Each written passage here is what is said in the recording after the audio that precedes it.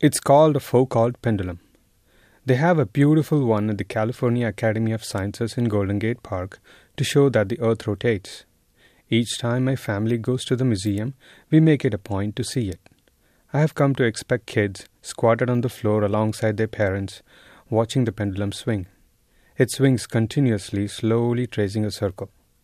What the small crowd gathers to see are the little pins arranged at the perimeter of the circle. Every hour or so, the pendulum knocks down one little pin. What makes the exhibit enjoyable is the reaction of the audience.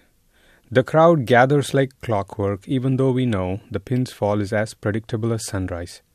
Tantrums vanish, eyes grow wider with expectation as the pendulum comes closer to a pin.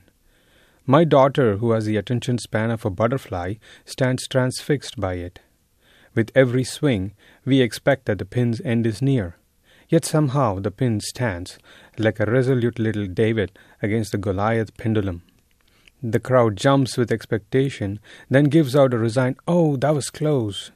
Finally, when the pin falls, the children's faces are jubilant, as though they have experienced something profound. To me, it was a feeling I get after reading a very good book. It is the pendulum's lethargic buildup of suspense, like chapters in a good book, that draws the crowds, and the surprise that something so small could withstand the onslaught of something so big, like a tenacious little dandelion growing in a busy road. It's a simple thing, but we breeze through so many great things in our lives. A museum exhibit, a nice landscape on the way to work, or that severely dog-eared library book.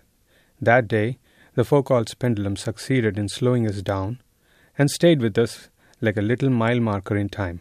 With a perspective, this is Bhaskar Sompalli. The opinions expressed in the Perspective series are those of the commentators and not necessarily those of its funder or KQED Public Radio.